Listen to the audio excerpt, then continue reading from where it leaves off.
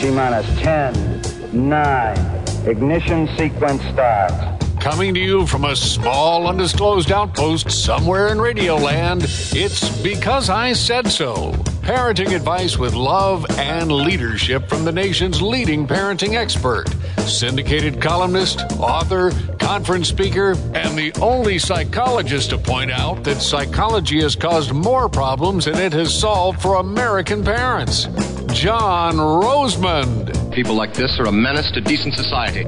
Call in now about anything from toddlers to teens, even your 20-something toddlers who refuse to stop sucking on the pacifier of your standard of living. Let's not talk about it in front of the boy. 5, 4, 3, 2, 1, 0. All engine running. Liftoff. We have a liftoff. From American Family Radio Network, here's your host, John Rosemary. Welcome to the show, folks. I'm going to get right down to it today. I was talking with some parents the other day. They're the parents of an 18-year-old boy, recently graduated from high school, who has just announced to them that he is gay. And he told them that he can't help it, that he has been gay since birth, that being gay, homosexual, is a matter of biology, and one cannot help their sexual orientation or change it, and that he has had homosexual thoughts and homosexual attractions since early on in his life. And the parents came to me, they're both Christian people, and asked me if this was or was not true. And I told them the truth, that it is not true. There's not a single idea contained in that young man's explanation that is true. It is completely false. And unfortunately, however, this idea that homosexuality is biologically determined and can't be changed has worked its way into popular culture. It has worked its way into popular culture because of the activities of the LGBT, XYZ, whatever they're calling themselves these days, community. They are, if nothing else, masters of media manipulation. And they have persuaded the media, even some right-wing media, even some right-wing talk show hosts, that homosexuality is something that is inborn, can't be changed, and that we all need to therefore accept it, and that it's, just it's the equivalent of any other condition, your skin color, your eye color, your hair color, and so on and so forth. In fact, that is the biggest scam of the late 20th and early 21st centuries, the single biggest scam. There is not one whit of good scientific evidence to support those ideas. In a major article in a magazine called First Things, and the issue in question is the February 2012 issue, if you want to go back and look that up in your local library, February 2012 issue of First Things magazine. It's a monthly magazine. Stanton Jones, who is a professor of psychology at Wheaton College, which is a reputable Christian college, has provided the reader a very thorough review of relevant scientific studies into the issues under discussion. And whereas Jones acknowledges that there's a great deal science does not know about homosexuality, he concludes that sufficient studies have now been done to give the lie to all of the common assumptions that I listed above. Let's review some of Professor Stanton Jones' findings. Number one, he points out that the best and most comprehensive studies available suggest that depression and substance abuse are 20 to 30% more prevalent among homosexuals. Now, the significance of this is that the left-wing media claims that the reason for the higher rate of depression in the homosexual community is because of their distress concerning societal rejection, etc., etc. Jones, however, suggests the possibility that the sexual orientation cuts against a fundamental biblical understanding of gender, a fundamental biblical understanding of gender, thus creating psychic distress. In other words, what he is saying is that the depression rate among homosexuals, which is again 20 to 30% higher than among heterosexuals, is because these people are doing something unnatural. And the unnaturalness of what they are doing creates a fundamental psychic distress that expresses itself in the form of anxiety disorders, depression, and by the way, there's a much higher suicide rate in the homosexual community as well. There is then the claim that homosexuality is genetically determined, but Jones points out that the latest and most comprehensive studies of twins and siblings show that heritability for homosexuality is relatively weak, no stronger than for any other behavioral tendency. There is no evidence, he says, to support the notion that these tendencies are not modifiable, as are other behavioral tendencies, such as a tendency to watch a great deal of television, which appears also to be inheritable. Isn't that fascinating? In other words, he's saying, if homosexuality does have some genetic transmission component, that genetic component is no stronger than the genetic component for watching television.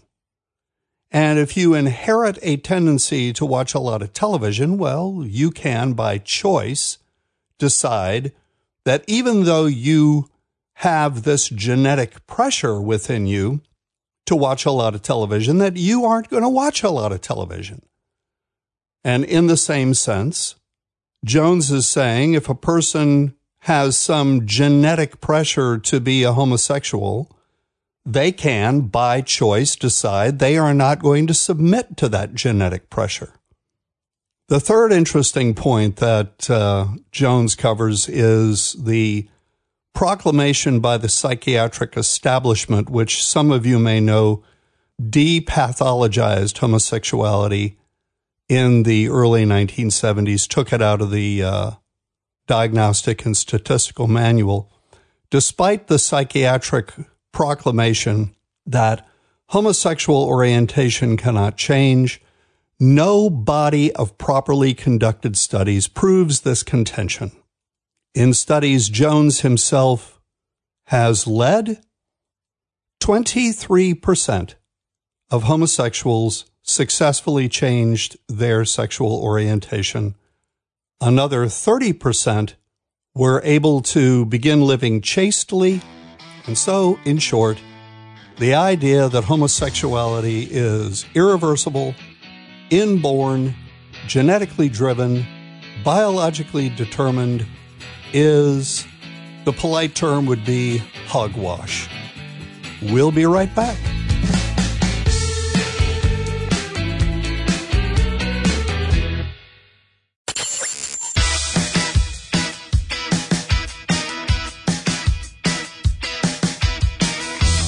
Welcome back to the show, folks. The show is called Because I Said So. I'm your host, John Rosemary, and we have a guest with us today, and I'm delighted that we do. She's a longtime friend.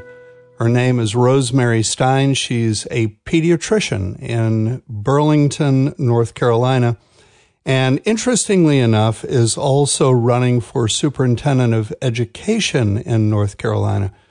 Rosemary, how are you today? I'm doing fine. Very happy to be here, John. Yeah, well, thanks. I'm delighted that you agreed to come on the show. So you've had an interesting transition in your practice over the last few years. You've gone from a practice that's been predominantly medical into more and more of what is called behavioral pediatrics. And can you just tell me about that journey, a little bit about it? Well, John, that you were instrumental in that journey. Several years ago, I went to one of your 2-day conferences, and you opened my eyes to the fact that not only our children are doing badly, let's say less well than we'd like, but also that moms and the parents are really the key to that behavior. And I started on this journey, I guess about 4 or 5 years ago now, and it's been amazing just seeing these children's lives turn around and to have more content, less frustrated parents and children has really been a godsend, and I have you to thank for that. Oh, well, that's very kind and gracious of you. You came to this 2-day, what I call a parent retreat. And folks, if you have more interest in those, you can go to my website, johnrosemary.com. I've got 2 of these experiences upcoming, one in Charlotte, North Carolina, in about a week, as a matter of fact, and then another one in Phoenix, Arizona, in early March. And if you're interested in attending one of those, just there's directions on the website for doing so. So, Rose, prior to attending this 2-day small group experience in Gastonia, North Carolina with me, did you more or less subscribe to a medical model when it came to child behavior problems? I guess mostly so. I knew that there was more of things that the parents should be doing, but I approached it very differently. I sort of approached it as most parents do, reactively, so that the child would misbehave, and I would tell the parent to take something away or to clear out his room for everything that was in there. And it would sometimes help, but they would come back and the behavior wasn't doing as well. And there was something in what you discussed with the group, which was a certain demeanor that the parent had, where the parent was in charge, and that once you've achieved that demeanor, that you have most of what you have to do as a parent taken care of. And that was really what started the journey in that it's really a messaging from the parent and not the parent having to chase down the child's behavior. And that really was the big turnaround in the practice, and seeing all of these children really have successful lives. Well, that is, it's paradigm shifting for a lot of parents when they come to these retreats, or even my evening presentations or my Sunday afternoon seminars at churches, and they hear me say that the discipline of a child is primarily a function of the proper presentation of authority on the part of the parent, and that's the problem in American parenting today. Parents no longer seem to really understand how to properly present themselves to their children as authority figures.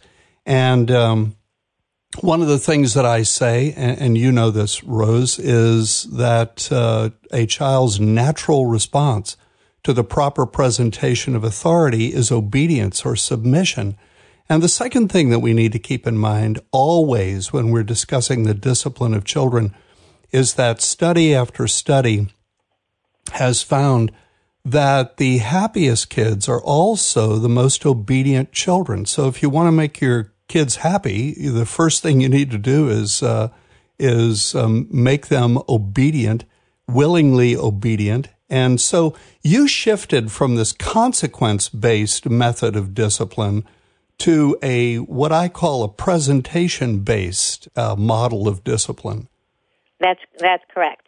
I think I use a different word, which is proactive instead of reactive, because moms understand the proactive. You go into being a mom as with the presence or presentation of the mom. Right. And I was outlining a 2-day retreat that I'm doing, as I said, upcoming in Concord, North Carolina, and I was listing the elements that go into what I call leadership speech. And it's an economy of words. You don't use a lot of words when you're giving an instruction to a child. You simply come straight to the point, as in, I want you to pick up these toys. Number 2, you don't explain yourself, because explanations invite pushback, and it is explanations on the part of parents that cause arguments between parent and child. You simply give the instruction. If the child demands to know why he is being told to do something, you simply say, because I said so, that's why, which most people recoil at, but it's really, those 4 words are really nothing more than a simple affirmation of parental authority, and in one way, shape, or form are used by effective authority figures in whatever context they may be found. It's a very simple, and I like the term proactive way of delivering authority to a child, and in that manner, avoiding having to use consequences over and over and over again. That's absolutely true. And I've seen that when the parent is constantly punishing, the value of the punishment decreases, and then the parent starts feeling that it's futile, that right. She's getting nowhere, and the parent gets despondent. Right, and this is where the parent comes back at you and says, well, I've tried that, and I've tried that, I've tried everything. And the problem is, generally speaking, as you point out, Rose, that the parent has been using punishment or this consequences-based approach to discipline so much that consequences have taken on no meaning. They have no value to the child whatsoever. He's immunized to them. He's habituated to them. And I like that one. I've never thought of it. Yes, he's immune to discipline. It's so true. I get so many of them, and I said, but it's sort of an opposite vending machine. You're dishing out all of these punishments for different little misdemeanors.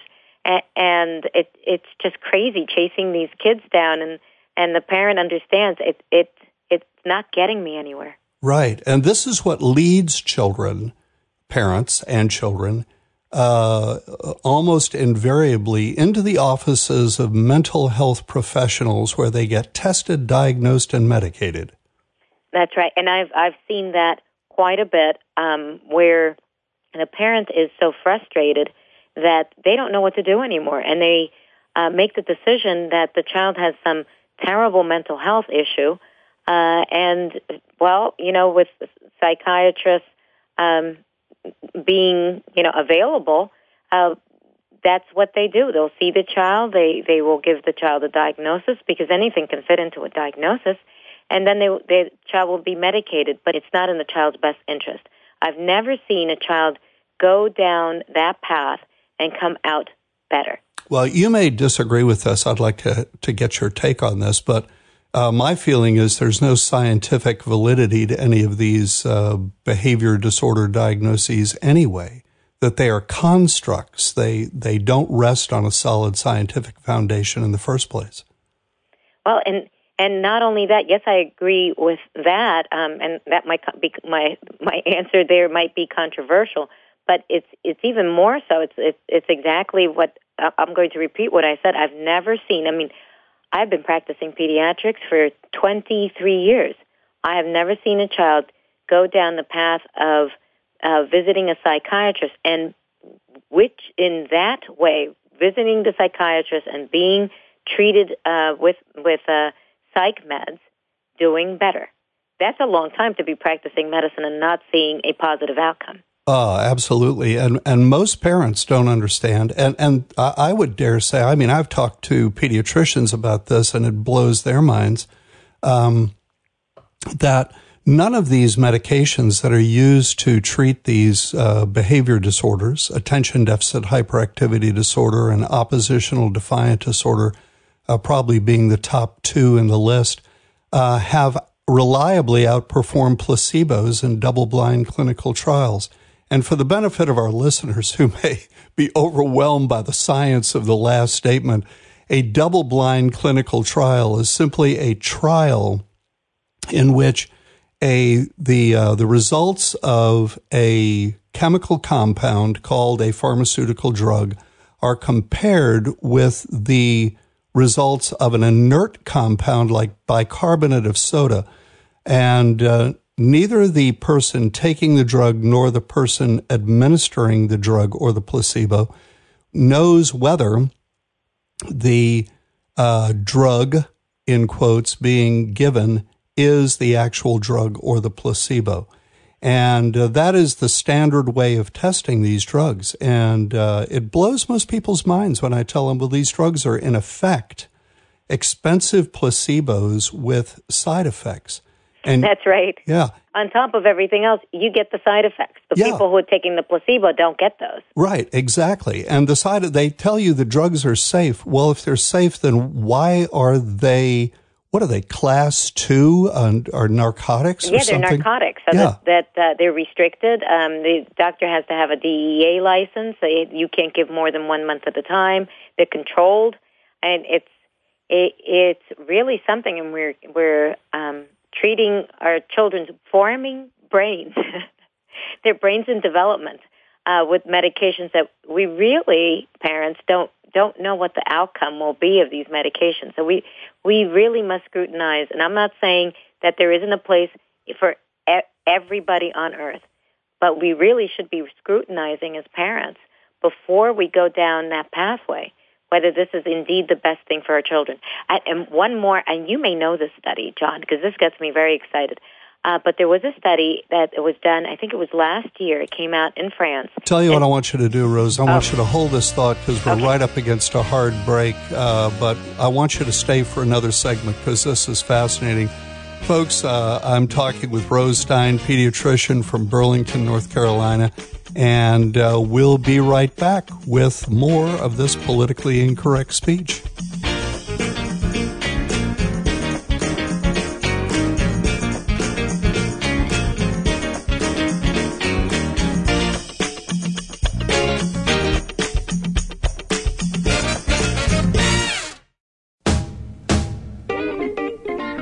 From American Family Radio Network, it's Because I Said So.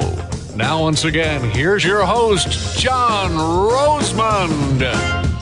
Welcome back to the show, folks. Because I Said So, I'm your host, John Rosemond. I'm talking with Rose Stein, pediatrician from Burlington, North Carolina. And she started out operating a fairly standard pediatric practice, but over the years has shifted her paradigm and is working more and more and more in behavioral pediatrics with amazing results. And to me, Rose, the greatest thing of all is that the work you're doing is keeping kids out of the clutches of mental health professionals and keeping kids off medication. I was talking to your husband, Dave, earlier, and he was telling me about the work that you're doing with autistic kids. So I'm just going to let you ramble about that for a while. Oh, sure. I would love to share about a young man, and we'll call him Adrian. Adrian, when he first was assigned to me, he was 5 years old, and that was probably about a year and a half ago. Okay. He was being raised by his grandfather, abandoned by his mother and his father, and his grandfather is a nice, educated business owner, and he took upon himself this young boy and realized when he was about a year old that Adrian was very different, and he wouldn't speak, but he also wouldn't make eye contact. And so at that point, they went down the track of the diagnosis of autism, going to special schools, and so here he is.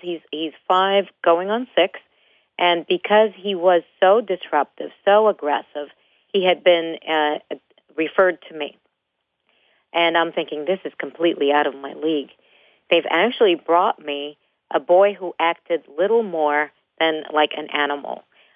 He was combative. He wouldn't sit still. He was standing on the exam table, could not get down, would throw everything that was given to him. It was impossible to do the exam on him. He would punch his grandfather, would come short of punching and hitting me. And I thought to myself, I don't know if I can help this boy.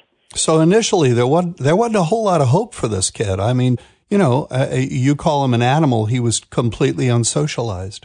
And that's right. And he was actually worse than most animals, because you can make some animals listen to you and obey and be pleasant. But when Adrian did not want to obey and did not want to be pleasant, there was no controlling Adrian. And Adrian is a robust boy, which made it even more concerning. Adrian was enrolled in a special school. His teachers dealt with him all day, and if he wanted to get to do something, there was no getting in his way. He would scream and yell until it was done. And that was the way his life proceeded. He didn't look happy. He would make no eye contact, so there was no tenderness to him. So I asked Granddad, are there moments when he's tender and he's nice and he's sweet? I wanted to hear a little bit of good things that there could have been about Adrian so that we could make headway within the good. And he said yes, that when there are certain shows on TV that he loves, and when that they were on, if Granddad was watching them, he would come up and snuggle against him and just watch them and be very sweet and nice. I said, well, that's not the boy I'm seeing here. The next thing that he said was that Adrian was very smart.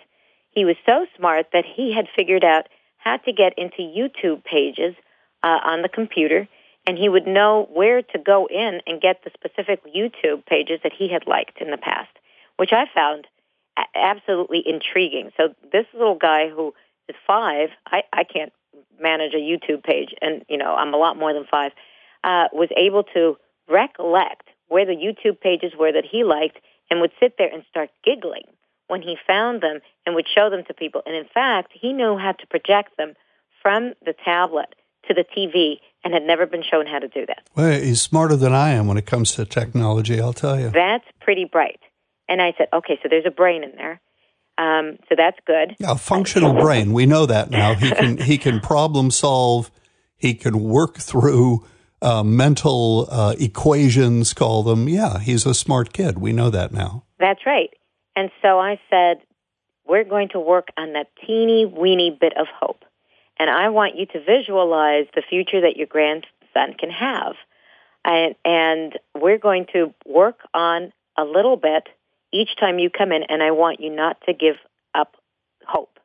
I want you to think about what Adrian can become. So a small incremental approach, one behavior issue at a time. One behavioral aspect at a time is where I started, because I didn't want to overwhelm Granddad and for him to get frustrated and not come back. I said, so what does he do? What is he able to do? Is he able to take off his clothes? Is he able to put on his clothes? So he was able to take off his clothes, but only when he wanted to. Otherwise, he wouldn't do it. I said, that means he's able to take off his clothes 100% of the time. You can't just forget it.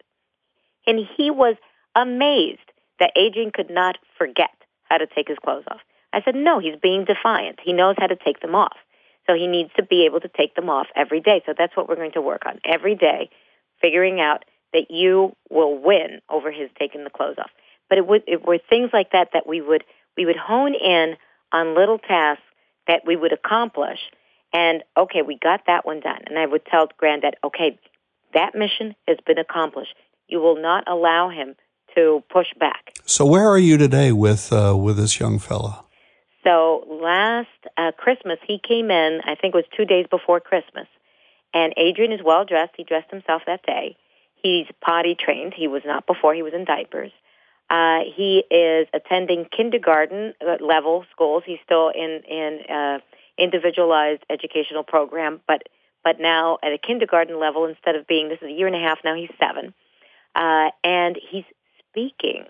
So he came over to me, Merry Christmas, I love you, my doctor. Oh, what a sweet story. I mean, what a wonderful outcome, Rose.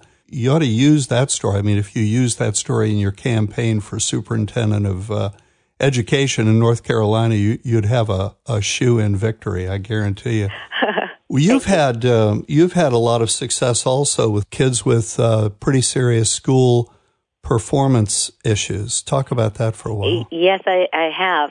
I'm thinking about the first child that I saw today, and he is 8 years old, and he had come to me, I think it was at the beginning of the school year. Mom was very disappointed because he was doing so poorly. He started third grade, but they said that he was reading at between a kindergarten and a first grade level. He was going to be pushed back down into second grade, and why he was promoted to third grade when he was doing so poorly was beyond me. But now he was acting very inappropriately towards his mom, throwing things at her, slamming doors, calling her names, and it was going downhill from there. Incredibly enough, at school, he wasn't behaving poorly. It was just that he was performing poorly. And you say he was being promoted from grade to grade regardless. That's right. And this is because in order to diagnose a kid as having a learning disability, there has to be a certain discrepancy between the child's level of academic performance and grade level. And one way to get that discrepancy is to push the kid along and ensure that from year to year the discrepancy grows and eventually meets the standard for entrance into the Exceptional Child Program. Then they begin to get extra money from the federal government and the state, and it's a scam. But anyway, tell us about this kid and what transpired with him. It was probably over 6 months ago when the school year began. He's starting sixth grade. Hard to imagine that he was a little tyrant at home, but that's the only place he was a tyrant. And he was only a tyrant with his younger brother and with his mom. So we could call him a little bully, in fact. But at school, he was well-behaved, but doing very poorly. With Dad, surprise, he would behave. Mom was upset because she had not been told that he was doing poorly in kindergarten, first, and second grade, and now they told her that he didn't know how to read. Did he forget how to read? They couldn't really tell me. They said they thought he knew how to read, but now all of a sudden he doesn't know how to read. It's beginning to sound like more of a motivational issue than anything else. It might have been, except that I went over the whole history with Mom, and I have a special blue book. It's Daniel Webster's Reading Primer. And that's where I ascertain whether children can read or not. Because you're kidding. This is from the 19th century. Oh, yes, it's my favorite. So I get my reading primer out and bring it into the room and say, okay, let's read together. And in fact, this kid was reading words that he had memorized only. And he could see the word block and say black, or say, look at the word cart and say car or card. And it was either because he was just not paying attention or he didn't know the words and he didn't know how to sound the words out. It was very clear that he only knew the words that he had memorized, and he was very short on that number of words. And by the time he was done with the sentence, well, all was forgotten. If you took him outside of the range of reading that he had, then he wasn't able to read at all. So he was really reading like at an early first grade level. He was probably able to get himself just barely out of second grade. In third grade, it all fell apart because he wasn't able to identify words. And I said, that's where the problem is. He's bored. He's not doing well. He feels that everybody's passing him by. And he's coming home and he's acting out because he feels he's sort of worthless. And he's acting out with the people who will take it, Mom and his younger brother. This is the sort of outcome that you get when the schools are teaching this whole language approach to reading as opposed to a phonetics approach. The child can basically fool the system into thinking that he has a basic reading understanding when in fact he doesn't. That's right. This young man, the primary reason he came in was not because he was misbehaving at school. It was because the school noticed that he was fidgety, he wasn't paying attention, he wasn't able to understand anything. So it was time to get him on a medication. Well, Rose, we got exactly 30 seconds left. So okay, tell us what happened in 30 seconds. He knows how to read. He went up to having all B's because we drilled reading into him. Now he's a B student. He's feeling much better about himself. He has chores that he does. And Mom comes in with a smile and says, Dr. Stein, I don't need you. When you correctly understand the problem, you can make tremendous strides. Folks, we've had Rosemary Stein, pediatrician from Burlington, North Carolina, with us today. Delightful conversation, Rose, and I'd love to have you on the shows at some future time. Would you consider that? I would love that. Wonderful. Well, we've come up against another hard break, folks. We'll be right back.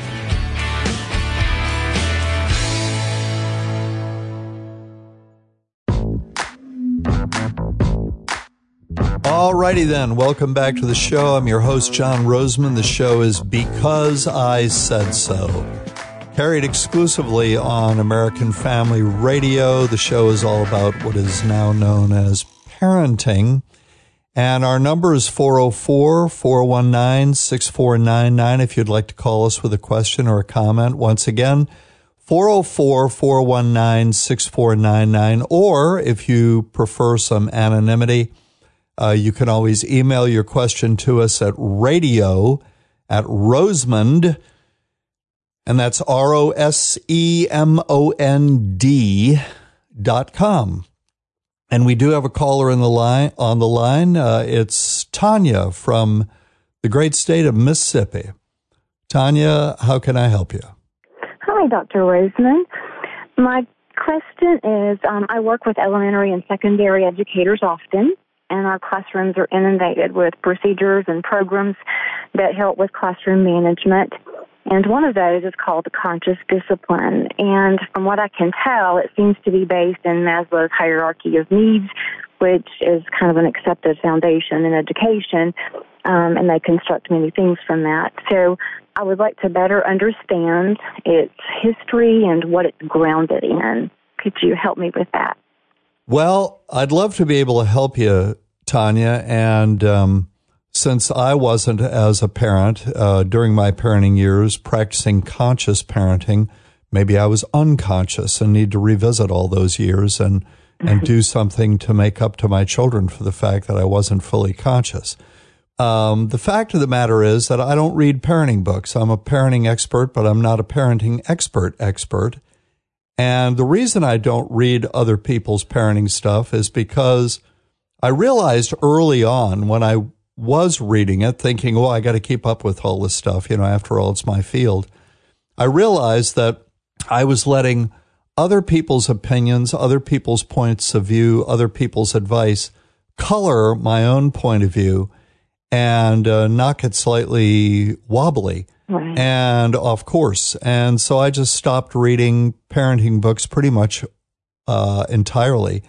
The irony is I've written 20 if you count the revisions, the updates, the upgrades.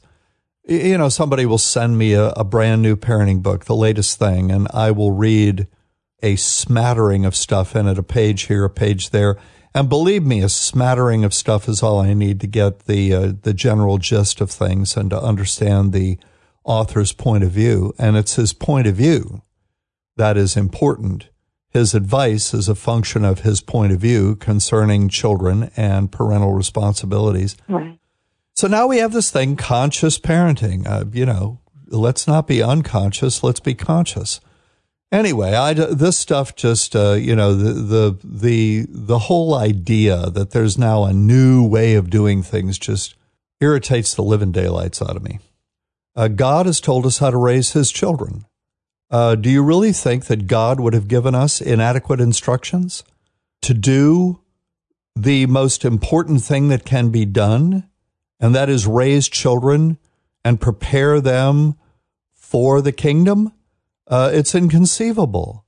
We don't need humanism. We don't need behaviorism. We don't need Freudianism. We don't need Gestalt psychologists. Tanya, you probably know this. You've been listening to the show for a while. Many of my regular listeners know this. but it bears repeating for those people who are new to the show, and that is that I'm an outlier in my field. I think psychology is responsible for most of the problems American parents are having today, which are problems their great-grandparents didn't have.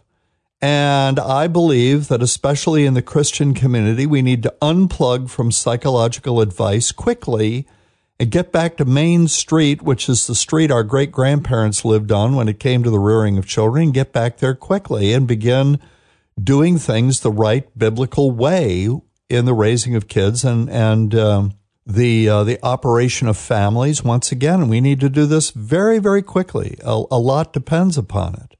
What most people don't understand is, and I understand it because I'm a psychologist, I see the profession from the inside.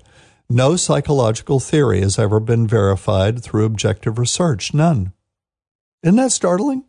The efficacy of no psychological therapy has ever been verified. The reliable efficacy of no psychological therapy has ever been verified through objective research. In other words, research conducted by people who have no dog in the race.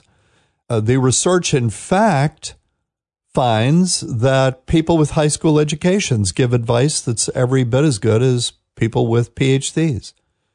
And I'm a guy who doesn't even think that my profession qualifies to be a restricted profession. You ought not to have a license to go be a counselor. You want to be a counselor? Go be a counselor and let marketplace forces separate the wheat from the chaff, which they will do very, very quickly. Yeah, so all that having been said, perhaps to some people's relief,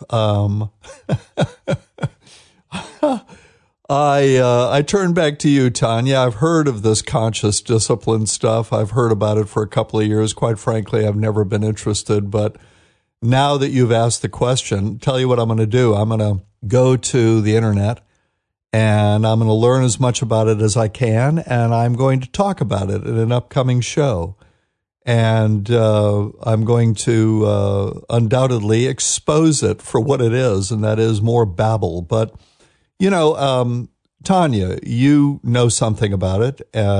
You're in a classroom situation where its use is being mandated by the state. And so, you know, you've got some experience with it. So how about you tell me and our listening audience what you think about it?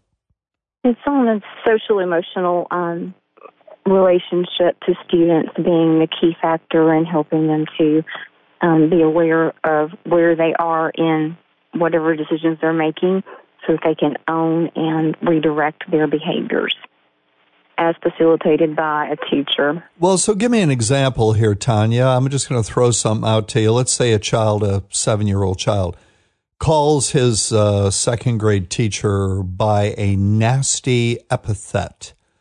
How would the conscious discipline proponent advocate dealing with that? Typically, there is the first stage where you make the child aware of what's transpiring and where they're coming from.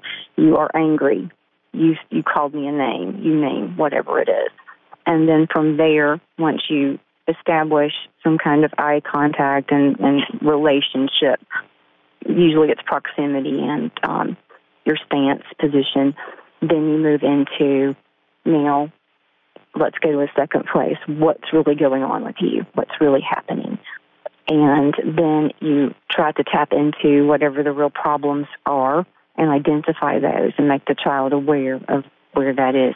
Then it goes into the next stage where you say, now, what are we going to do about this? This is not okay. You're not allowed to call me this. So there's typically 3 levels or 3 layers of most of it from what I can gather from the information that I've been exposed to. So I'm very curious as to how that plays into a child and simply going, that's wrong, you're not allowed to do that. So their premise is you don't just send them away or send them out of a classroom for doing those things. You need to address it because they're only going to come back and repeat the behaviors because nothing has changed.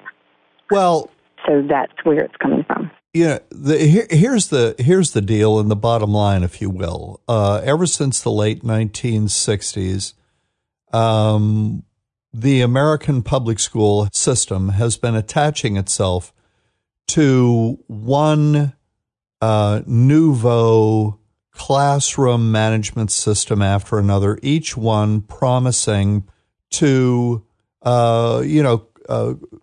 create behavioral nirvana in the American classroom.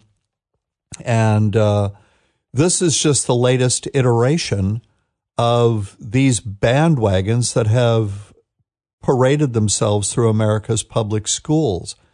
And indeed, if one talks to older teachers as much as I do, it is impossible to come to any conclusion other than none of these classroom behavior management systems have worked. Teachers knew they weren't going to work from the very outset, that they were unrealistic, that they were theoretical, that they weren't practical.